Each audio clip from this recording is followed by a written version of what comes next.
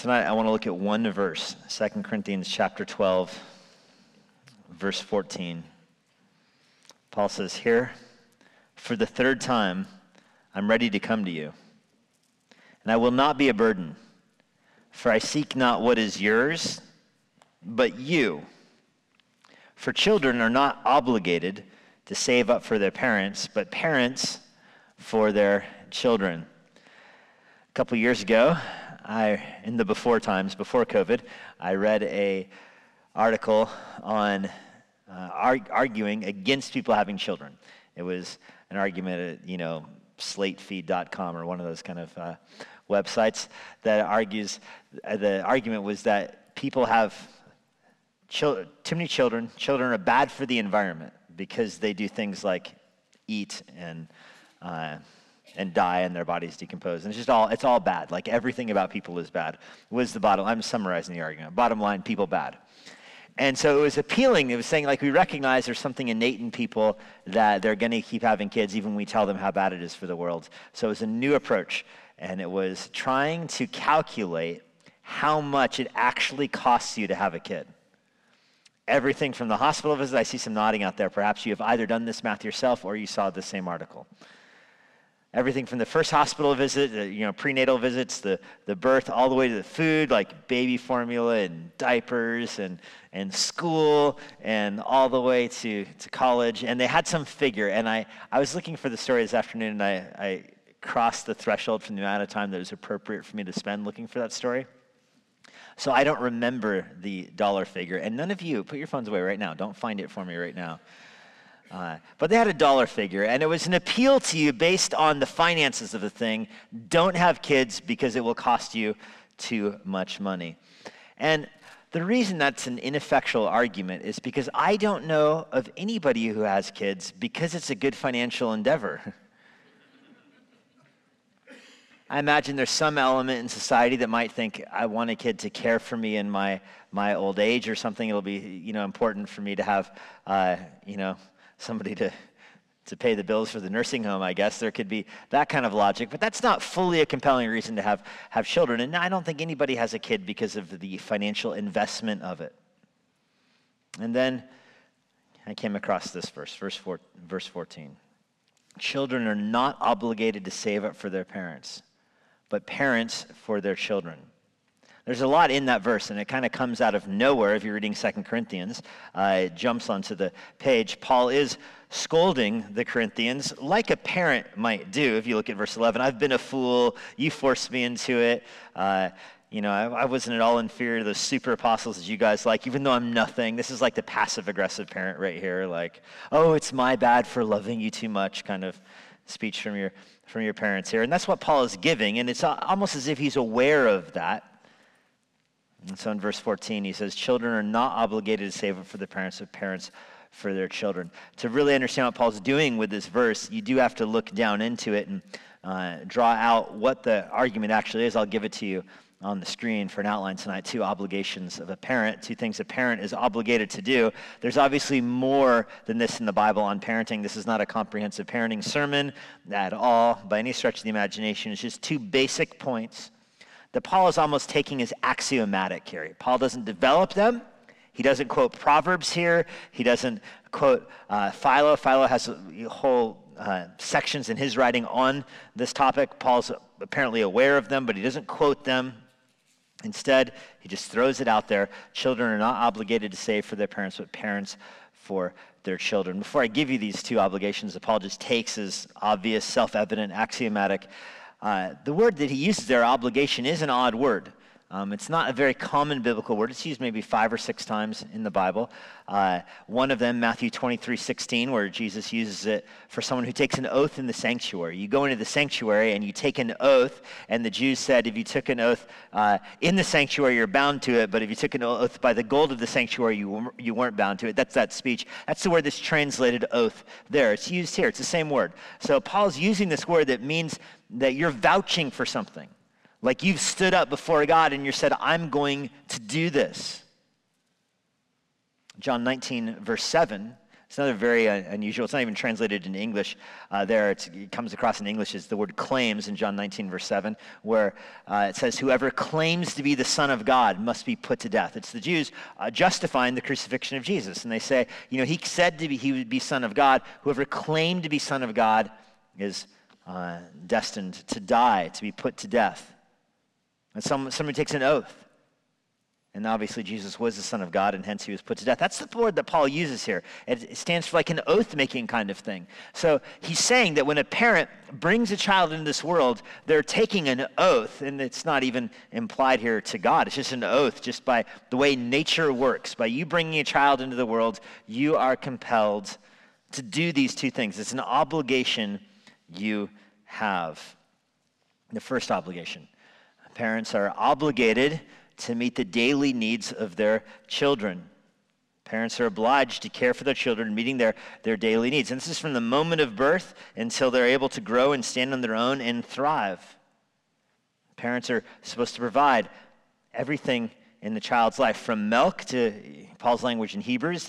As an infant, you have milk, and then as you mature, you're able to take solid food. There, Paul uses that analogy for Christian living, that a newborn believer just needs the milk of the word, the pure milk of the word, but as they mature, they're able to handle meatier doctrines. This is the concept of a parent is obligated to provide for their children, food at all stages of life. Parents have oversight of their child's education, from learning to talk to going to school. Parents provide for their kids their food, on a daily basis. It's amazing. The kids want to eat every day. Every day in our house. What's for breakfast? Every day. Never one day they're like, you know what? Let's skip. Even on Mother's Day, there's no let's just skip breakfast. And there's food every day. School. Parents send their kids to school, or they homeschool and they provide the education in the home, or they send them to school. They at least arrange for it. Their first car. Getting a job. You get your first car, it's like this catch-22. You need the car to get the job. You need the job to pay for the car. And so how does that work out? Well, parents, every family does it differently. Parents either give the kid a car, or they, loan them the car until they can make enough money to pay for the car. And I remember one of my first cars. I say one of my first cars because my first car met an unfortunate demise, which will be a different illustration later. But, my dad sold me my second car for like $500 or something. Sold me. It was a gift. We'll call that a gift because I used the car to make money, to pay for the car. That's a parent's, in a sense, obligation. Help getting a job. And if you think back to your first jobs, so many of them might have been set up by your parents. One of my kids asked me recently why so many last names have the word son at the end, like Johnson. What is the word S-O-N doing at the end of so many names? And, a little Googling and research later, you find out the most common form of last names in European history was named after your parents' occupation. Named after who your dad was, or what his job was. A baker or a smith or a smithson or blacksmith. All kinds of different names that are labeled onto what you were, what your parents' occupation was, and that's just the way 150 years ago, you'd ask somebody, "What are you going to do when you grow up?" And their answer was what their parents did when they grew up.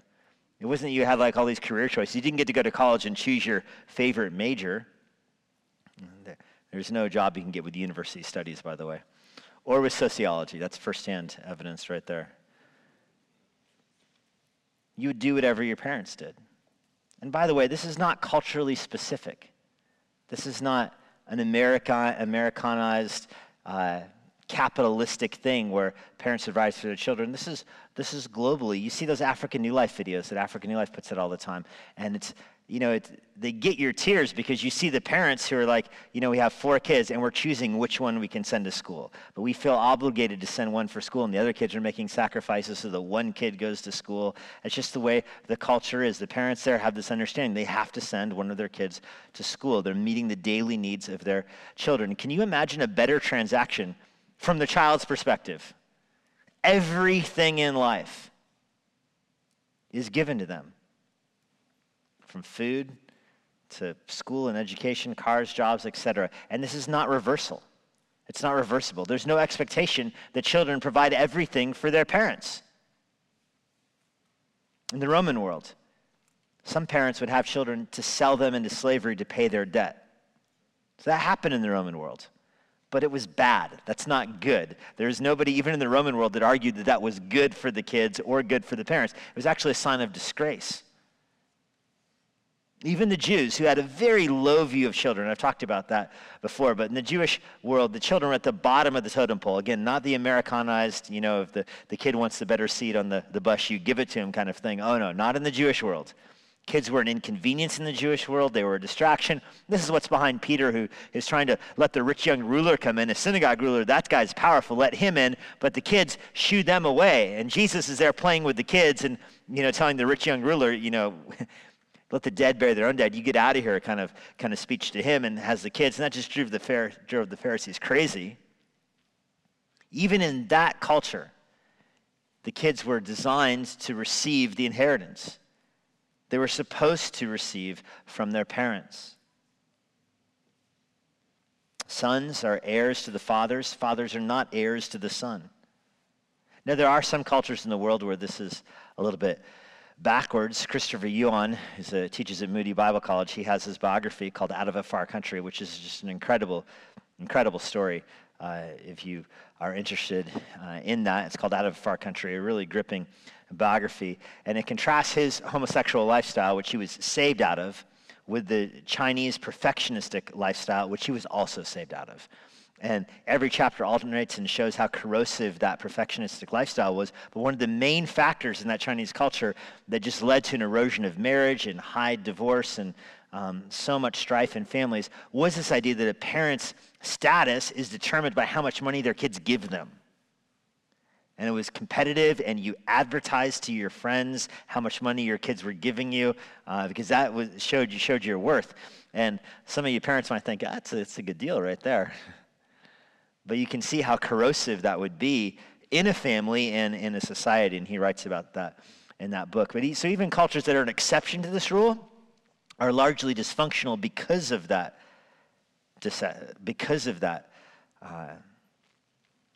variation from God's design, that children would be the recipients of their parents' generosity. So first obligation, parents are to meet the daily needs of their children. Second obligation, parents are obligated to store for the future of their children. So not just the daily needs of their children, but the future of their children.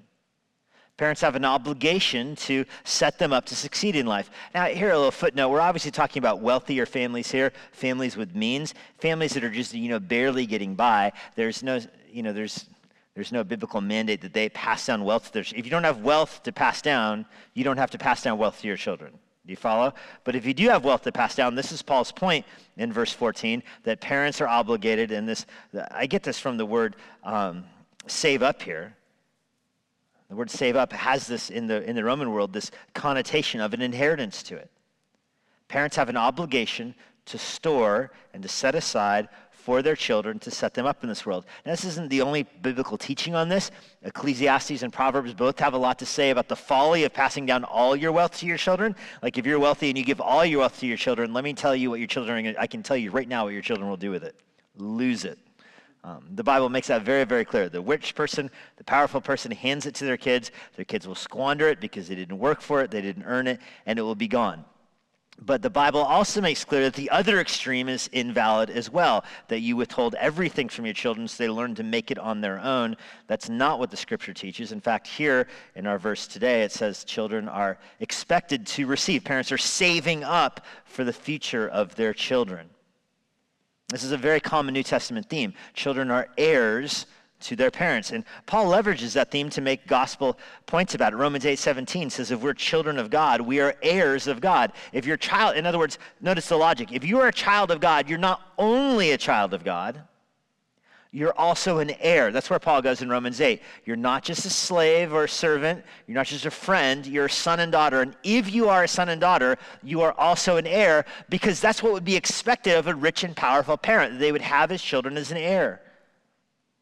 Galatians 3:18, our inheritance from God comes not by the law, because then it would be wages, but it comes by promise. God gave it to Abraham in the form of a promise. So in other words, through faith, you're adopted into God's family. You have your status in God's family not by works, but by faith you receive the promise given. So you're an heir. Because you're a child of God, you're an heir of God. And you have that status not by work or by labor, but as a gift of God. Galatians 3:29, if you are Christ, then you are Abraham's offspring, so you are heirs according to the promise. It's Galatians 3:29. If you are in Christ, you received the promise given to Abraham. You have inherited it. Now, you inherit it by faith, of course, and this is true of a child standing in the family. A child has a standing in the family not by virtue of his works, not by virtue of his merit, but by virtue of his existence, by virtue of his or her lineage. When it comes time for breakfast, you don't ask your kids, did you earn it? Now, there might be, at a certain ages, there might be chores a child does to learn and to grow and to be part of the functioning household. But, I mean, go all the way down to the little age here. You know, are you going to tell the baby, what did you do for me lately? Before you get your formula? No, there's this idea that you have your status as a child by grace, just by being a child of God. But that doesn't mean it can't be lost. Of course, a child can forfeit his inheritance. Of course, a child can abandon his family through his action and his conduct. And the same is true, by the way, with your relationship with God. 1 Corinthians 6, verse 9, the unrighteous will not inherit the kingdom of God. Galatians 5, verse 20, idolatry, sorcery, enmity, strife, jealousy, fits of anger, rivalries, dissension, divisions, envy, drunkenness, orgies, all the things like these. I warn you, as I warned you before, Paul says, those who do such things will not inherit the kingdom of God. So inheritance can be, in that sense, forfeited. It's not an absolute right. It's not earned by works, but it certainly can be forfeited by works. And the same is true on a human level. A child doesn't earn his way into your family, but he can certainly reject the family and spurn the inheritance. You see, of course, the story of the prodigal son would be an example of that. That dude cashed out early, right? He said, I give you my inheritance now. Liquidate what you got, give me half of it, and I'm out of here. So first, parents are obligated to meet the daily needs of their children. Secondly, they're obligated to store for the future of their children. Now, children are not obligated to do this in reverse. None of this works in reverse. However, children are obligated in the scripture to honor their parents. Amen? Amen. I heard that. Galatians 4, verse 1, I mean that the heir, as long as he is a child, is no different from a slave, though he is the owner of everything. That's a child's least favorite verse right there. An heir, a child, is no different than a slave. I have some kids that might claim that as their life verse. Would you change the cat litter? I thought slavery was abandoned. A child is no different than a slave until he's no longer a child. That's Galatians 4:1. Until he's the owner of everything. It's a good reminder to parents. You are going to die one day. You are going to die. You will get old, and your child will care for you, and then he's going to get all your stuff. Treat him accordingly.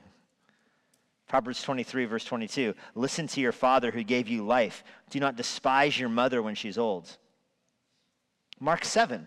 Jesus uses an analogy in Mark 7 that the Jews would sometimes say that their material or their possessions were korban.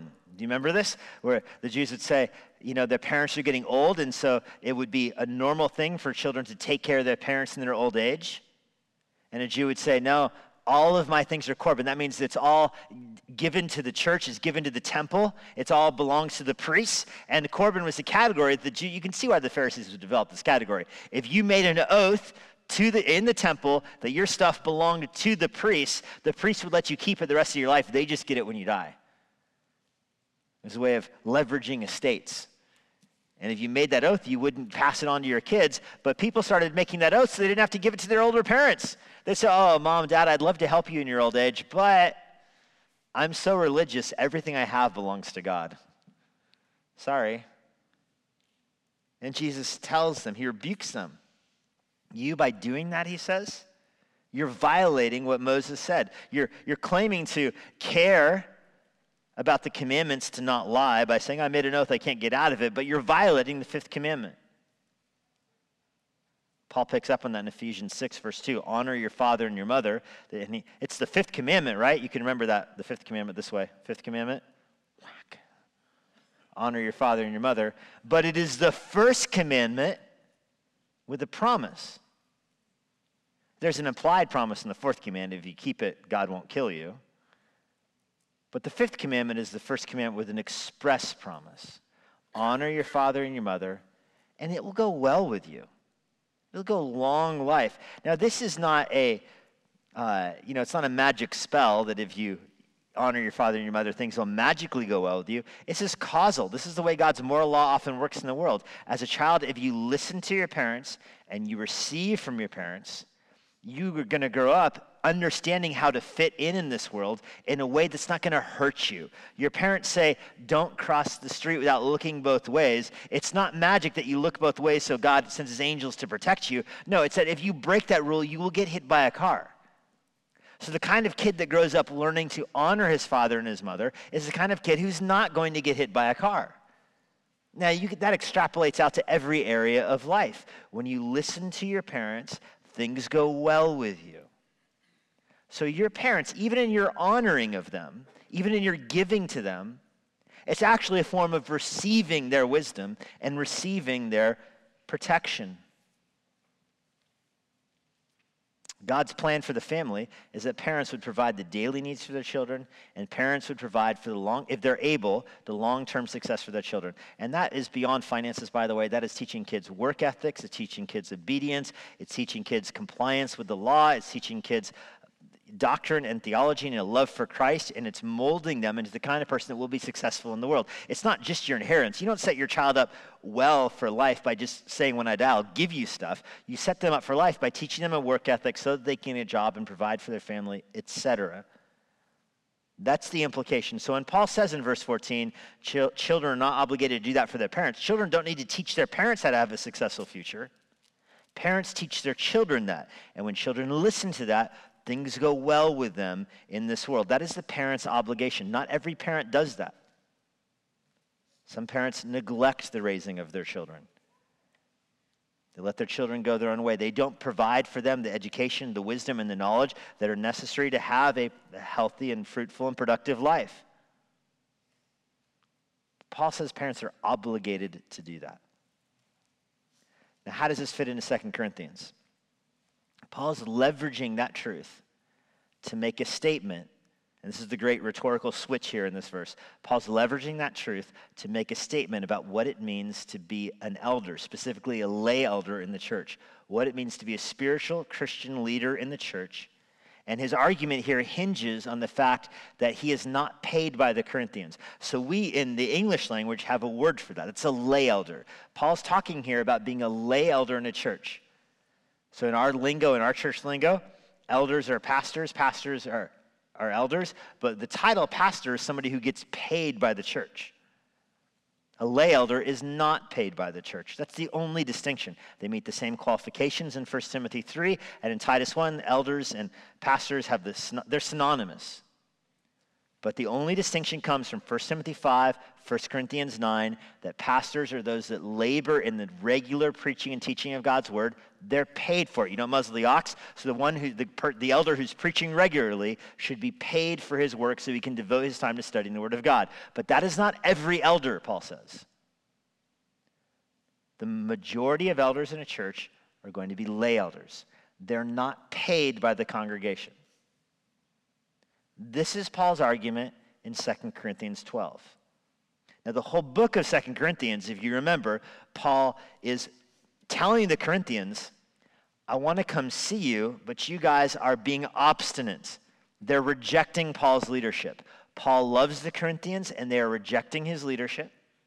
He planted their church. He is their father in the faith. He tells them that in 1 Corinthians. They could have 1,000 tutors, Paul says in 1 Corinthians. You guys could have 1,000 tutors. You could have Bible studies and discipleship groups for 1 million people. None of that matters. I'm your father in the faith. You only have one father. So Paul acts towards them as a father in the faith. They are rebellious. They're in their teenage years right now. They're rebellious towards him. So Paul pleads with them. He writes them 1 Corinthians to get their house in order. They do not respond to 1 Corinthians.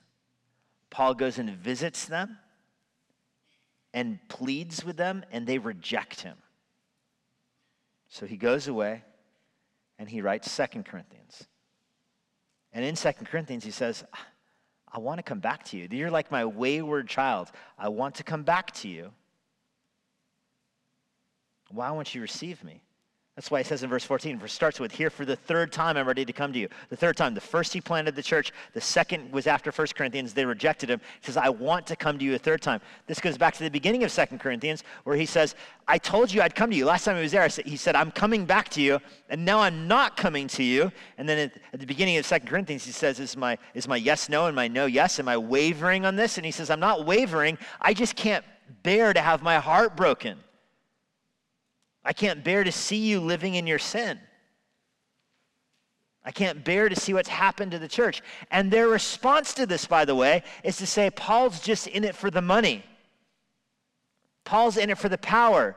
That's what the false apostles were there. Remember that we looked at this last week. The Corinthian church had all these people that were doing all these fake spiritual gifts and speaking in fake languages and saying it was tongues and, doing these fake miracles, fake healings, the whole thing. And it was all fake, and it was fraudulent, and it was just immoral.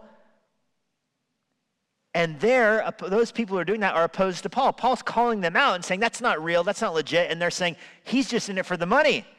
Look how weak he looks. And you say, oh yeah, his letters are bold. Yeah, he's so argumentative when he writes his letters. These letters sound great. Have you seen him? The guy's a pushover. The guy's nothing. You can imagine how hurtful that would be to Paul. This is the church he planted and the church he loves.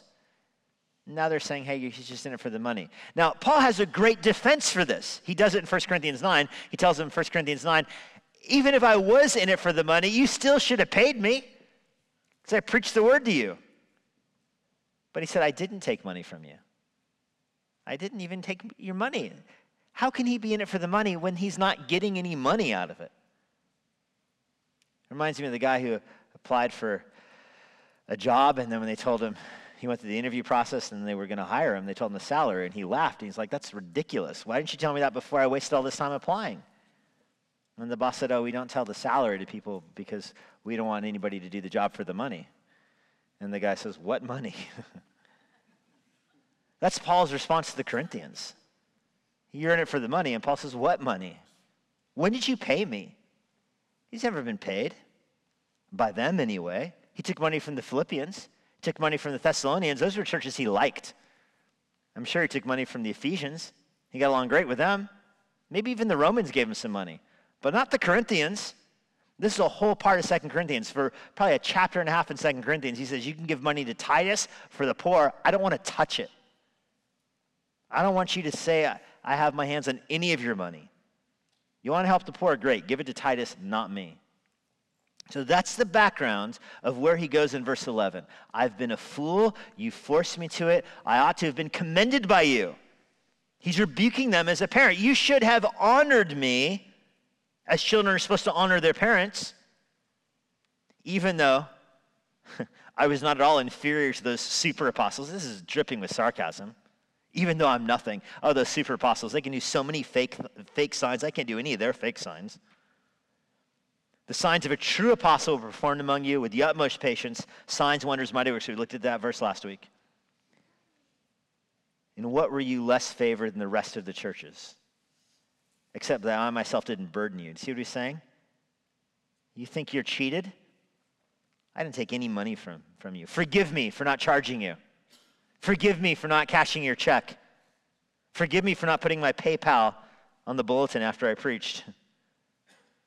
Here for the third time, I want to come to you, and I will not be a burden. So he's back at the end of this book. He's saying, I do want to come to you. I won't burden you.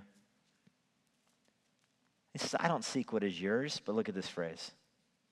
I seek you. That's what he tells them. I don't want your cash. I want your hearts. I don't want your money. I don't want your offerings. I just want a seat at your table. I want to be received into your church.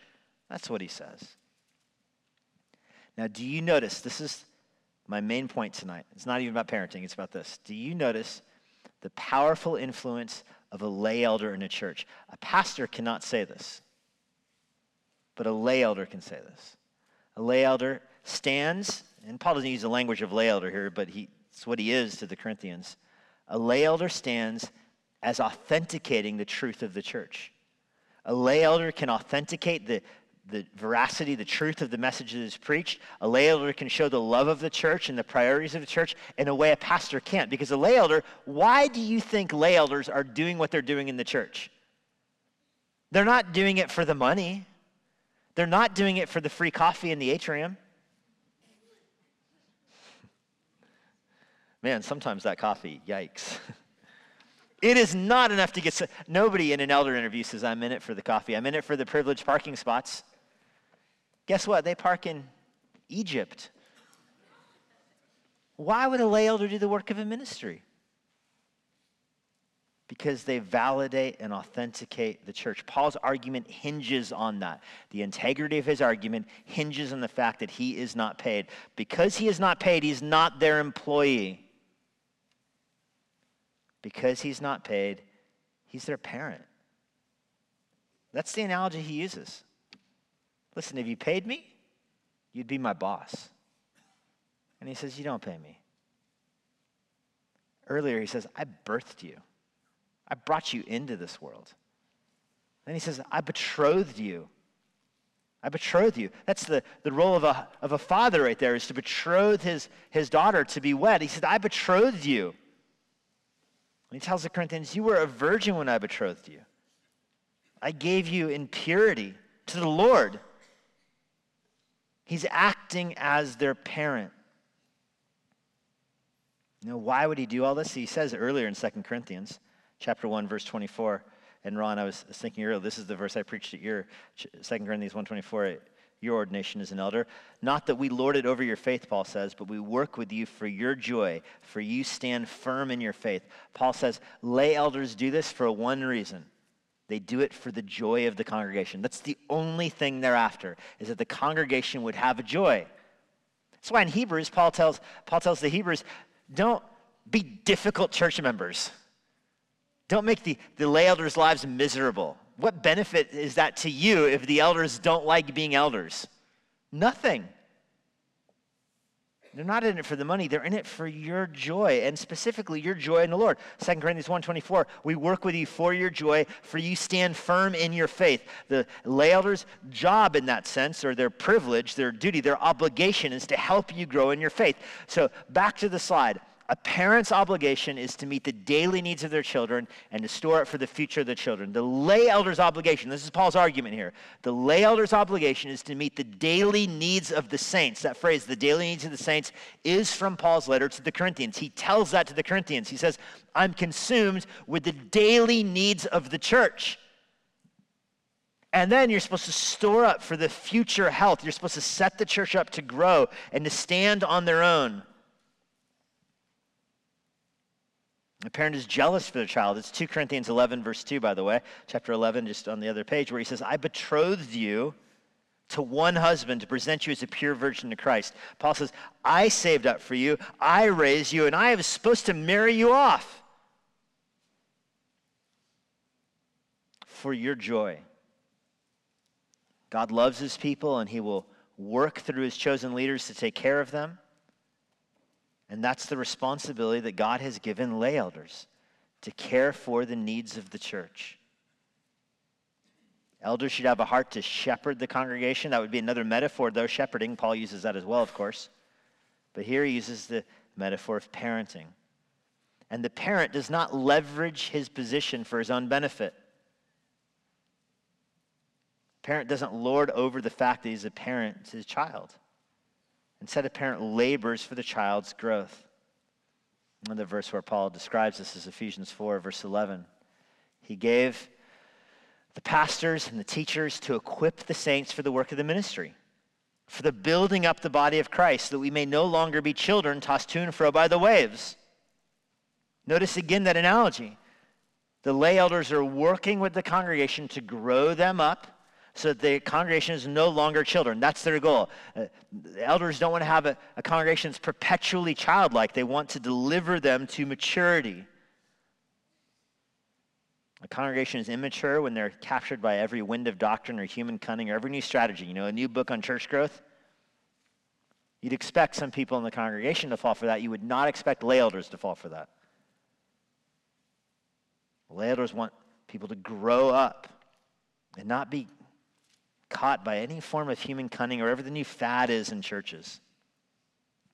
The elder's job is to equip the saints for the work of the ministry. And that's a pretty basic command that flows from parenting to help the child grow up. And a parent's goal is not to micromanage, but to equip the child to do the task the right way. And then beyond that, to give the child the work ethic to come up with their own tasks to do. And I'm teaching early this year one of my kids to mow the grass. And there's a specific way I want the grass mowed.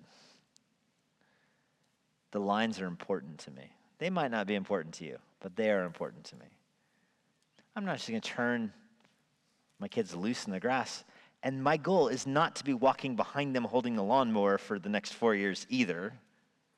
My goal is to give basic instruction so that they can learn it. And my goal is for them not to be mowing my grass the rest of their lives. My goal is for them to have their own grass mowing company if they want, or at least their own yard to mow. This is the role of the parent, to teach the child and then send them out.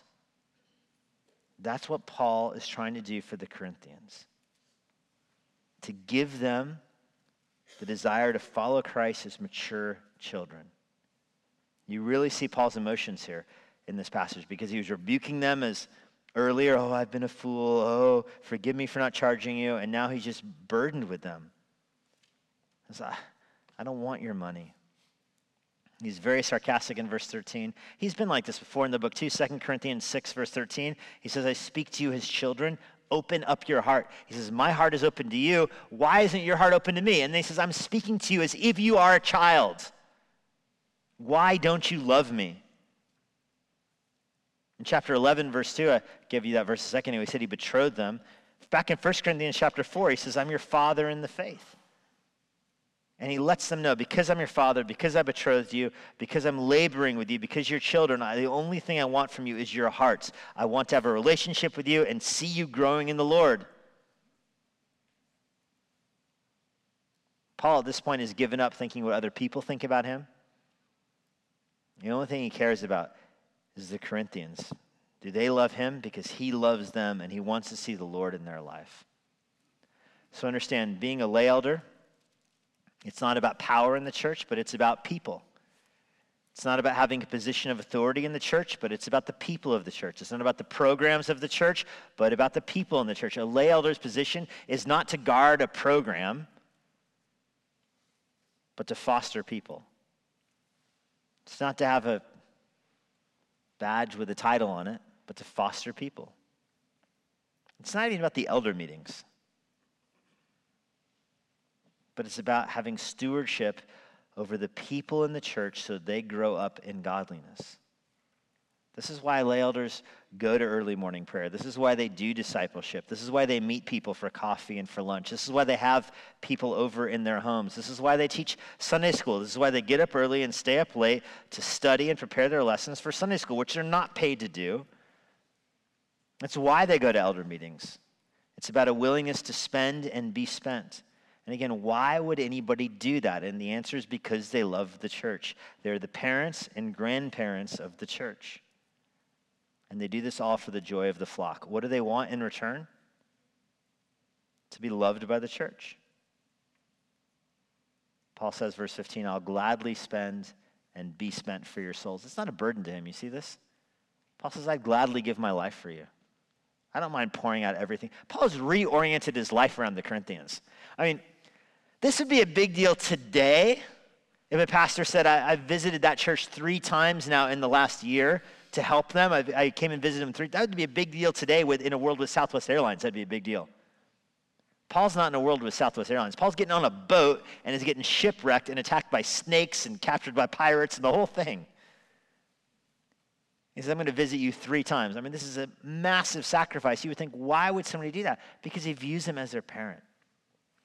His goal is to see the faith passed down into them, to see spiritual children grow up and to see spiritual grandchildren come behind them. This is why he loved Timothy so much. You know, Timothy was his child in the faith and pastored the church, grew up pastoring the church, and was passing it along to other people. What a contrast with the Corinthians. Paul's goal is to see the next generation value the things of the Lord. And he viewed it as his obligation, as parents are supposed to save up for their children. He says in verse 15, if I loved you more, am I to be loved less? He's poured himself out. My challenge for you, I know many of our lay elders are here tonight, is to embrace the work of the ministry, knowing you do it for the love of the congregation. And for our congregation and for our paid pastors who are here, I would encourage you to esteem the lay elders, recognize their sacrifice in the Lord, the hours they put in to life in the church, because they love it, because they love their own growth in godliness, but more than that, because they love you, and they love seeing you grow in the Lord. God, we're thankful for the men that you've placed in leadership in this church. We know every member of Emmanuel Bible Church is a stewardship that you've given us. Each soul that is part of our congregation is a gift from you, a brick built into the building that you are building. You are the architect. Christ, of course, is the temple, but the church is the body of Christ, the temple of the living God being built together. We're all members, one to another, Paul tells the Corinthians, being built into the spiritual building. We're thankful for the lay elders that you've given this congregation to labor over our souls, to rebuke us when we are in sin, to disciple us and shepherd us, and to watch over our souls. And they do it all for our joy. Keep us from grumbling about them, knowing it's no benefit to us if they grumble in return. Help this be a church marked by joy. We know any church absent joy is absent Christ. And so we know there are churches that have no Christ in them. We read about them in Revelation. We pray that you would guard our church from such an end. And we know that joy is the warning sign. When joy goes, Christ leaving is not far behind. So Lord, guard the joy of this church, the vibrancy of this church, the life of this church. And we know you do that first and foremost through the lay elders. They mark the integrity of our congregation, and we're thankful for them. We give you thanks for them in Jesus' name. Amen. And now, for a parting word from Pastor Jesse Johnson. Thanks for joining us. If you're in the Washington, D.C. area, I would love to see you at Emmanuel Bible Church. For more information on our church or our current service times, go to ibc.church. For more information about the Master's Seminary and their Washington, D.C. location, go to tms.edu. I hope this resource has been a blessing to you, and it helps you seek the Lord daily, serve others around you, and share the gospel with boldness.